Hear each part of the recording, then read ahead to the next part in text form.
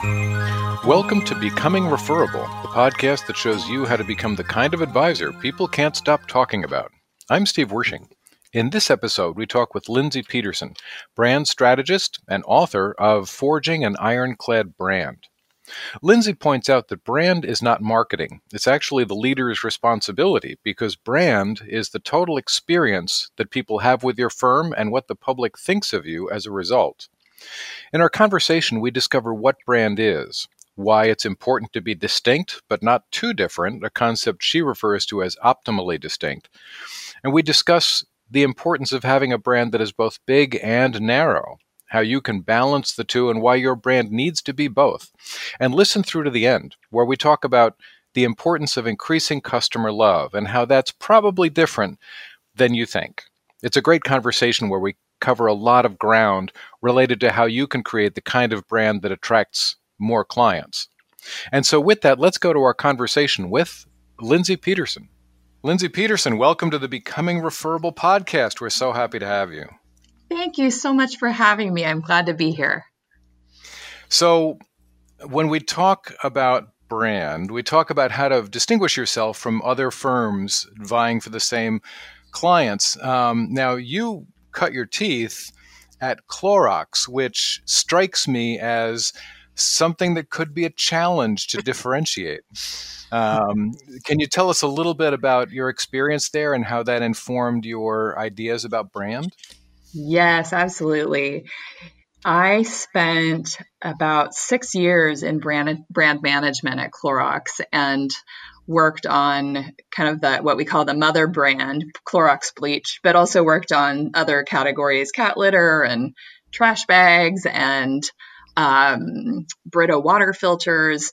And the thing about consumer packaged goods, companies like Clorox or Procter & Gamble, is that our products are fairly similar and in some cases truly parity with our competitors' products. And yet in that environment, the preferred brands, so Clorox, for example, for Clorox bleach, even though the product is parity, we still own most of the market and we charged about double the price of a store brand bleach. So what I learned is that the tangible product is only part of the customer experience, that all of the things that surround the actual, the liquid, the sodium hypochlorite bleach, that's merely kind of an artifact. It's the carrier for the customer experience, but the feelings that they have as a result of using it are what constitute the brand and what allowed us to have more market share despite our price premium. So it's kind of the crucible. If you can do that in an environment where your product is the same, then you can do it in any environment. So that's my appreciation for using brand as a source of differentiation came from this environment where you had to do that. Darwinistically, you have to have differentiation in order to have a successful, thriving business, which we did at Clorox. So that now is the same principle that I encourage all leaders to appreciate and embrace, which is that your product, the thing that you bring in a tangible sense, is really only part of the story. And it's not usually the thing that alone is creating the most value for your customer. So understanding that whole product experience, that whole customer client experience enables you to bring them more value. And that's a great place to start because your point is really well taken. If you can differentiate sodium hypochlorite, then you've got a good start on that. Now, so you have a new book, Forging an Ironclad Brand, which has lots of really good advice for people on what a brand is and how to build one and then how to promote it. But I'd like to actually start in the foreword, which is kind of unfair because you didn't write it. But in your foreword, there's a point made about the difference between communicating versus persuading. And I thought that was important enough that I still wanted to ask you a little bit about that. So can you tell us a little bit about that distinction? Yes, absolutely. Persuading means that you've moved somebody, either to change their mind or to instigate a new behavior. And communication is, there's good communication, communication that's persuasive and communication that's not persuasive. In an environment like today's environment, where we have all of these channels for talking to, but for communicating with our audience, we sometimes forget that we get communication happy instead of persuasion happy. So communication is so ubiquitous, and it's so easy and frictionless now that we sometimes rest on our laurels a little bit. When actually the way that our business is going to flourish and the way that we're going to bring the most value to our customers is if we persuade them to deepen their relationship with our business by kind of coming into the fold of our business. So persuading is really the way that you make communication work in favor of your bottom line, of your P&L as a business. And so how does brand fit into persuasion? Yeah. So the idea of brand, the definition of brand is what's the thing, what's the meaning that you own inside the mind of your audience? What's the relationship between your business and your audience? What's that meaning? And all businesses are going to have a brand. All businesses are going to have a position. But the ones that are more deliberate in defining what they want that brand to be are the ones that are going to create the most economic value. So the way that you create the most economic value is by knowing what your customer needs that only you can bring, because then you're A, you're differentiated, but B, you're also relevant to an audience that is motivated to spend time and money with you. So persuasion, in a way, is just an analogy for this conscious exercise of defining what you want your brand to be, what you want that meaning to be, so that everything that you communicate is reinforcing that meaning, so that you're not communicating loosey-goosey. You're actually communicating in order to solidify and reinforce the meaning that makes your business relevant to your audience. And that way, they will come to you. You don't have to shout at them. You don't have to shove communication down their throat. They will come to you. And so as you're talking, something's just clicking for me as it relates to our audience, which is financial service providers and financial advisors in particular. Because I think it's easy and natural, perhaps, to say, well, my brand, therefore, is what my clients need, and what they need is a good product, right? So it's like we because the advisors are smart and they're credentialed and they're experts, and there's so much that hinges on the service, really. And do you find it easy, particularly with professional services, to hang your hat on the product or service as the brand? Awesome question. And it's so true. It's when we're talking about a tangible product like bleach, we literally talk about it as a product. But the thing is, whether you're selling a product like a physical product or whether you're selling a service product, it still is, that's the thing that you might think that that's what you're selling, but what your customer is buying is everything that they enjoy as a result of experiencing that product. So they're not buying the product for the product. They're buying a solution to a problem that they have.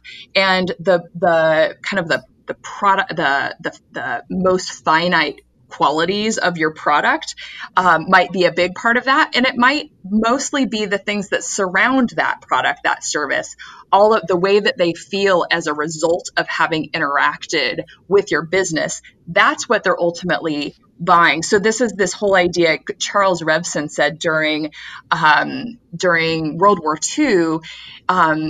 He founded Revlon. And what he said is, when we're in our factories, we're creating lipstick. That's our product. But when our customer is at the drugstore, she's buying hope. She's not buying a pigmented stick of wax. She's buying hope. And the more that you can realize that and kind of internalize that what you're selling is not the same thing as what your customer is buying, the more value you can create for them. And so it's really kind of the empathetic way of serving your customer to realize that the most obvious visible quality of your product is not actually why they're buying it. They're buying it because of the way that their life has changed because they've bought it. Now, Lindsay, you lay out a few different things that are involved in brand. Different aspects of brand. One of them, among them, are brand positioning and brand promise. And I thought I thought it was really useful to talk about the two of those and how they differ and how they each contribute to it. Can you talk a little bit about those two things and what each of them brings to the table for people who are promoting a brand? I love that you asked this because I love teasing apart this kind of complex web of brand so that we are all talking about the same thing. Because sometimes, if I say brand and you're thinking of a logo, but I'm thinking of what's the heart and soul of the business, then, we're having this like really strange, confusing conversation. So defining these terms becomes really kind of the fertile ground to have this conversation. So the brand positioning it's almost synonymous with just brand, but the brand positioning is the thing that you own inside the mind of your audience. Every brand, every business has a brand, has a positioning. If you have an audience, you have a position in their mind. Your brand promise is the conscious act of choosing what you want that position to be. So done well, these two concepts have very high overlap. So for example, Volvo, the car brand Volvo, the position that they own in my mind is safety. And this is pretty universal. No matter where I go in the world, when I mention Volvo, people think safety. Now, the promise that Volvo has decided to deliver and honor since they were founded in the 1920s is safety. We're going to be the car that is the ultimate safe vehicle. So their positioning and their promise are the same. And that's because they've been very conscious and deliberate about that promise. When you have a brand that has when they don't have a promise at all, they're still going to have a position. Or maybe they do have a brand promise, but they don't deliver it consistently enough that it reinforces that positioning. So a brand that comes to mind for me with this is Uber. Uber, the promise of Uber, the brand promise is a better way to get there. Kind of this removing friction from transportation. That's their promise. The position that Uber owns, in my mind anyway, is that it is a frictionless transportation experience, but I also get kind of this quality of like, didn't they just have some unsavory kind of cultural things they got in trouble from and their founder was ousted? And don't they like not provide health insurance to drivers? So all of those things are constituting Uber in my mind. It has some of the brand promise in it, but it's also, so the position is actually the result of everything you do, and the brand promise hopefully is input. And you want to have those two things be as similar as you can. It's almost like the mark of an excellent brand is that what you intend to own is what you actually own in the mind of your customer. And if you're a small firm, without the resources of Clorox or Uber or Volvo, how do you test the assumption that those two things are aligned? Yeah, this is a great, just a general point about kind of size of business and brand.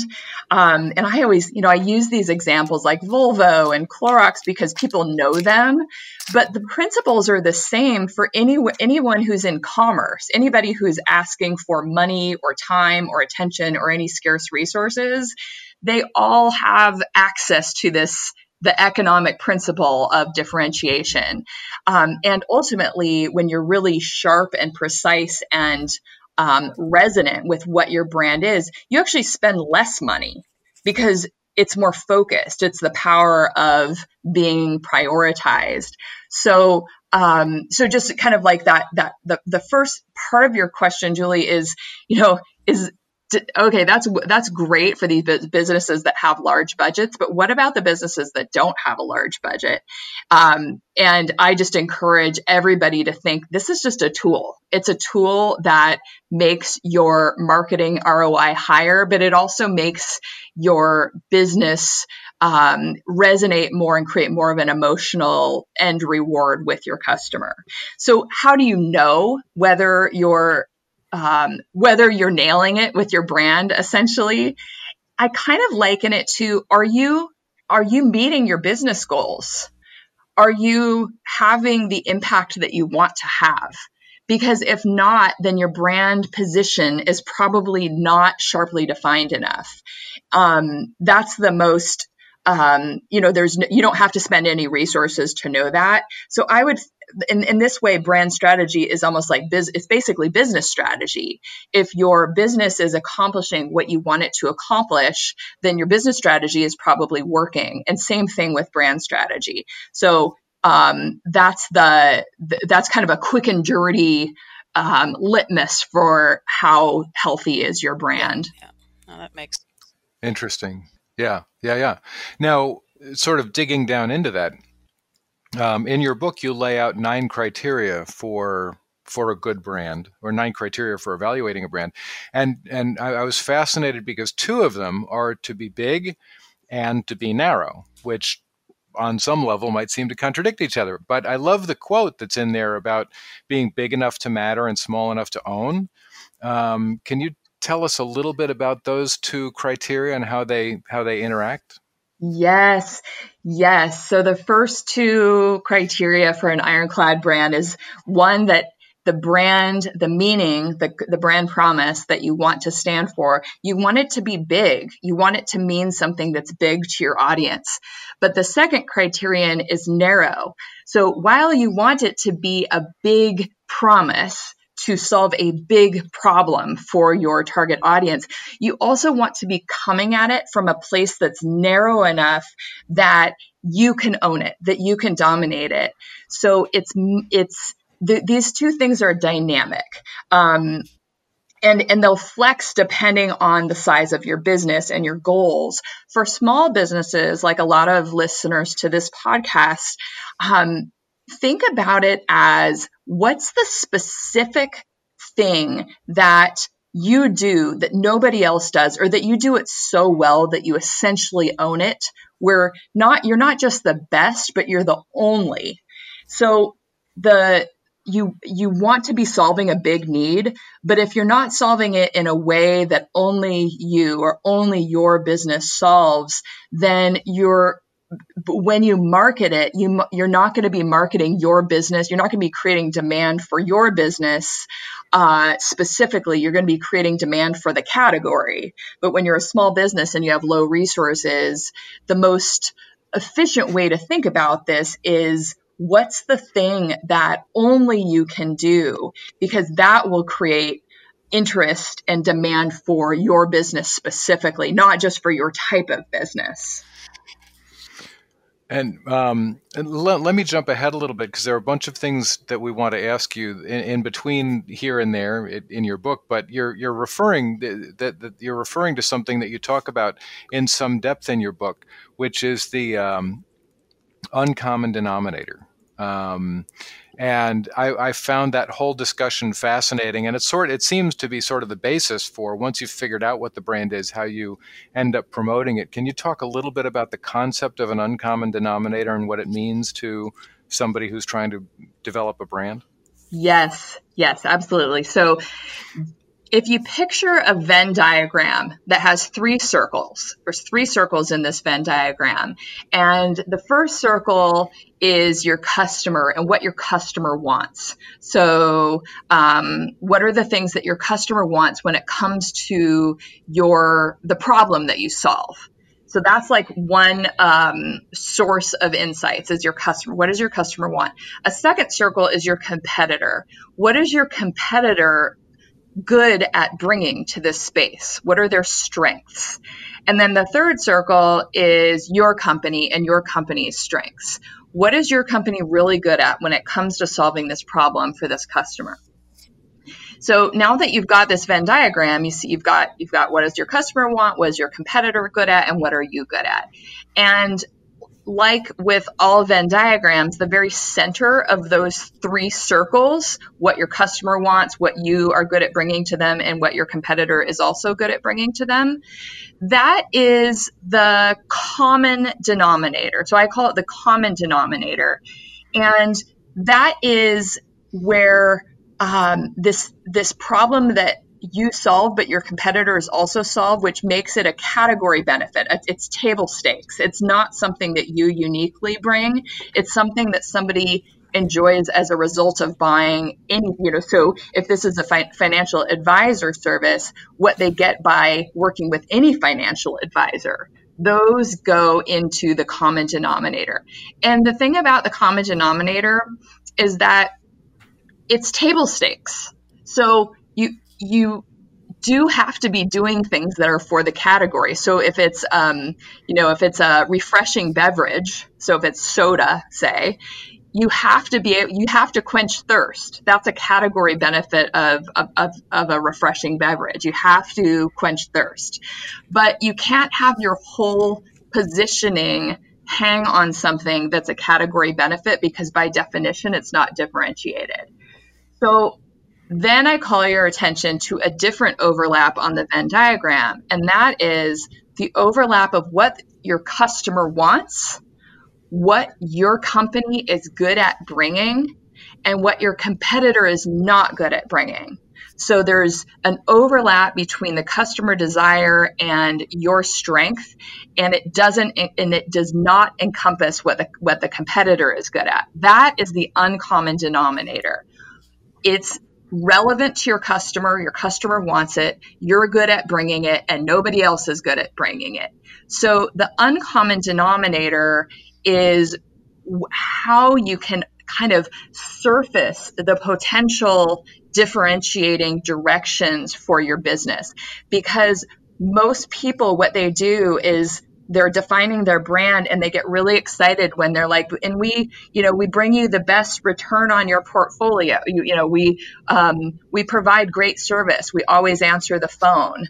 But the thing is, if your competitors do that too, then it's not differentiated and it's not going to bring you disproportionate value. So instead focus on that thing that only you can bring. So it's much better to be the only one than to be the best at something. What's the thing where you're the only? So I think it's a really good distinction because, and you're pointing to something certainly in our industry that we do hear a lot.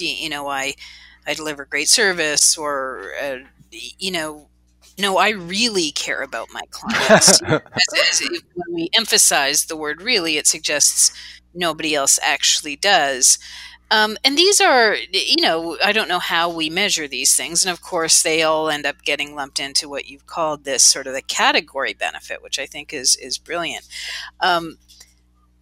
If we think about is it fair to say it's what you and you alone do, or just that where you see a gap? Because I imagine it's quite difficult to come up with something where you believe you're the only one who can do this. Yeah, I think you're right, Julie. And I like that. I'm kind of being provocative by saying get to the only thing. And you're right. It's most people don't go far enough with this. Most people play it too safe, and they don't push themselves enough to get sharp and distinctive here. So like I'm kind of pushing the envelope a little bit by saying, where are you only? But if you push yourself in that direction, then that's you're already ahead of the game. You're by holding yourself kind of to a higher standard of distinctiveness. But you're right. Like, are you really going to be the only one? Insert blank statement. Maybe, maybe not. Maybe you are. And actually, I challenge people with this because I really do think that you can be the only. You might have to narrow. So this is back to the criterion of narrowing. You might have to narrow it a little bit. Like maybe you're the only one in your region, or you're the only one and you narrow it in some other way. But don't let yourself off the hook too soon with this, because it's the way that you get the most credibility with your audience is you're not couching it too much. The more general you are, the less memorable you are. Mm-hmm. Yeah, I think that's really important. And in relation to this point, you have a quote in your book that's great and is worth, I think, people dwelling on a little bit. And that is, when you're trying to think of what that differentiator could be, what do you do really well that's really hard? Yes. I think that's just a brilliant quote. Oh, you mean this is hard? You just messed it up for me. Yeah, right. Sorry about that. It's kind of like, it might be the thing that sometimes this is staring you right in the face. There's something that comes really easily to you that doesn't come really easily to most people. Maybe it's that you have this subject matter expertise that you are interested in that nobody else is interested in, and therefore you bring the most knowledge and curiosity to that. So, for example, maybe you're an expert on institutional municipal bonds, something really hard, and that there is going to be a market for. But something that's not hard that you're really good at is likely not going to be different. And the name of the game is to be different, to stand up and to mean something different from the rest of your audience, because then they're more likely to remember you and bond with you and talk about you. Yeah. Now, in terms of that distinction, there's another point that you make in the book, which is also really, I think, useful and important, and that's that you have to be distinct from your competitors. But you reference the idea of being optimally distinct. Could you talk a little bit about that? Yes. So the idea of optimally distinct, and I kind of borrowed this from the field of social psychology, which is this idea that people like to be in social psychology, among humans, we like to be different, but we don't like to be too different. So we don't want to be too out there. That's kind of this sort of observation that psychologists have made about humans, and it varies some from culture to culture, but there's this sense that we have an optimally distinct place. The same kind of Goldilocks idea applies to brand. You want it to be different because when it's different, they're going to remember it and they're going to be more likely to refer you. But you don't want it to be so different that it's obnoxious or off-putting, or it removes some of the believability of your category benefit. So that's what optimally distinct is like, where is your happy medium between being acceptable to this audience, but also standing out. So standing out without alienating people such that it doesn't matter that you're different because nobody likes that different thing. Yeah, I think that's great. I think that's fascinating. Yeah, that makes a lot of sense. And yeah, I know you talk about when you talk about amplifying your brand, which is kind of there's defining obviously, and then amplifying. You talk about this idea of fostering customer love, and I think it's just a really interesting concept. Do you mind going into that a little bit? Sure. Yes. So once you have defined what you want your brand to stand for, so you've gone through this deliberate exercise of defining your brand promise, defining what you want your position to be, and you use the Venn diagram we talked about earlier, you don't just rest on your laurels. You don't say, okay, we're the thing, we're the car that's the most safe. You continue to get better and better at your strengths. So you build out the strengths that you started with. And you also get increasingly curious about your customer and what it's like to be your customer solving the problem that you solve.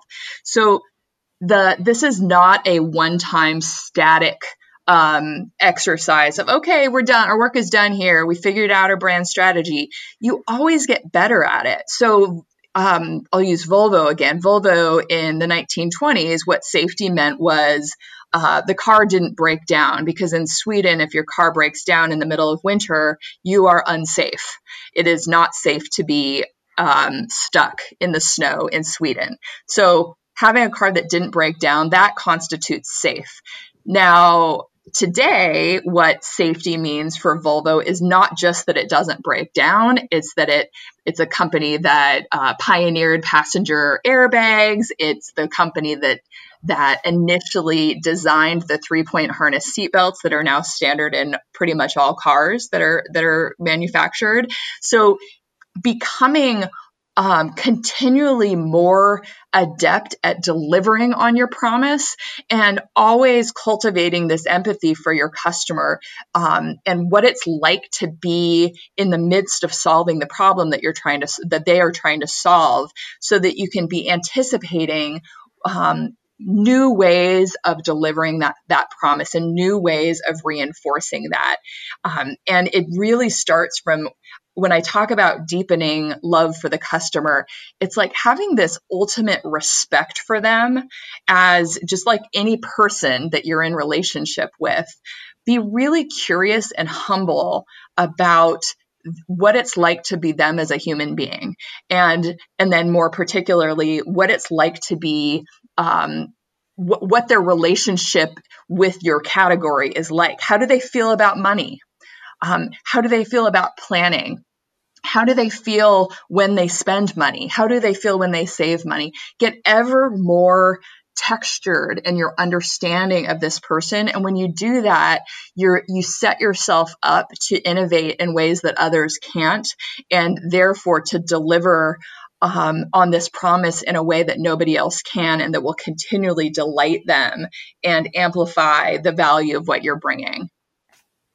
Yeah, that's it's a great piece of the book, and never leaving it alone and always trying to dig further and further into it, I think is such an important message for folks, and just trying to relate to them. I continually think there's the one example that you'll know immediately, that I'm sure you talk about. I drive Toyota mostly, and I've probably owned 7 or 8 Toyotas over the course of my driving life, and I love Toyota, and I'll probably continue to drive Toyota. But my friends who ride Harley Davidsons, they will seek out wardrobe that has that logo on it. They will tattoo it on their bodies. I mean, that's an insanely high level of customer engagement, right? And I can't think of a better example of customer love than what they've done with their brand. I love that. Yeah, I love it. Is that what you're saying? Yeah, you can't see the tattoo on my forum of the Toyota logo, but I don't show that in public very often. Boring tattoo. The Toyota Camry tattoo. It's true, and I think that the thing with Harley Davidson, they are so. First of all, one thing that makes it easy for them to be empathetic toward their target audience is that they themselves are their target audience. They over recruit for people who ride Harley Davidsons, so that empathy is internal. You don't have to do a lot of market research to understand your customer when you are that person. And therefore, they can create this like outsized, bold, image defining and creating category that people can't stop talking about. Yeah. Yeah. Well, there's an awful lot more in this book that I would love for advisors to hear about, but they're going to have to go dig it up themselves because we're out of time. So, where can people find you, Lindsay, and where can people find the book? Yes, thank you so much, both of you, for this conversation. It's been so fun. And listeners, so my book is called Forging an Ironclad Brand. It's available on Amazon and wherever you can buy books online. And also, if listeners are interested, I have a free giveaway on my website, which is ironcladbrandstrategy.com.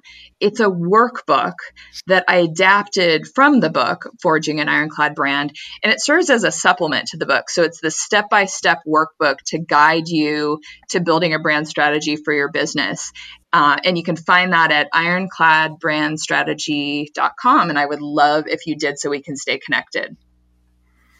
That's great. Well, Lindsay, it's been a great conversation. Thank you so much for coming on the show. And it is a terrific book, a lot of really good information. And thank you so much for sharing your expertise with this audience. It was really a delight. Thanks for having me. Thanks.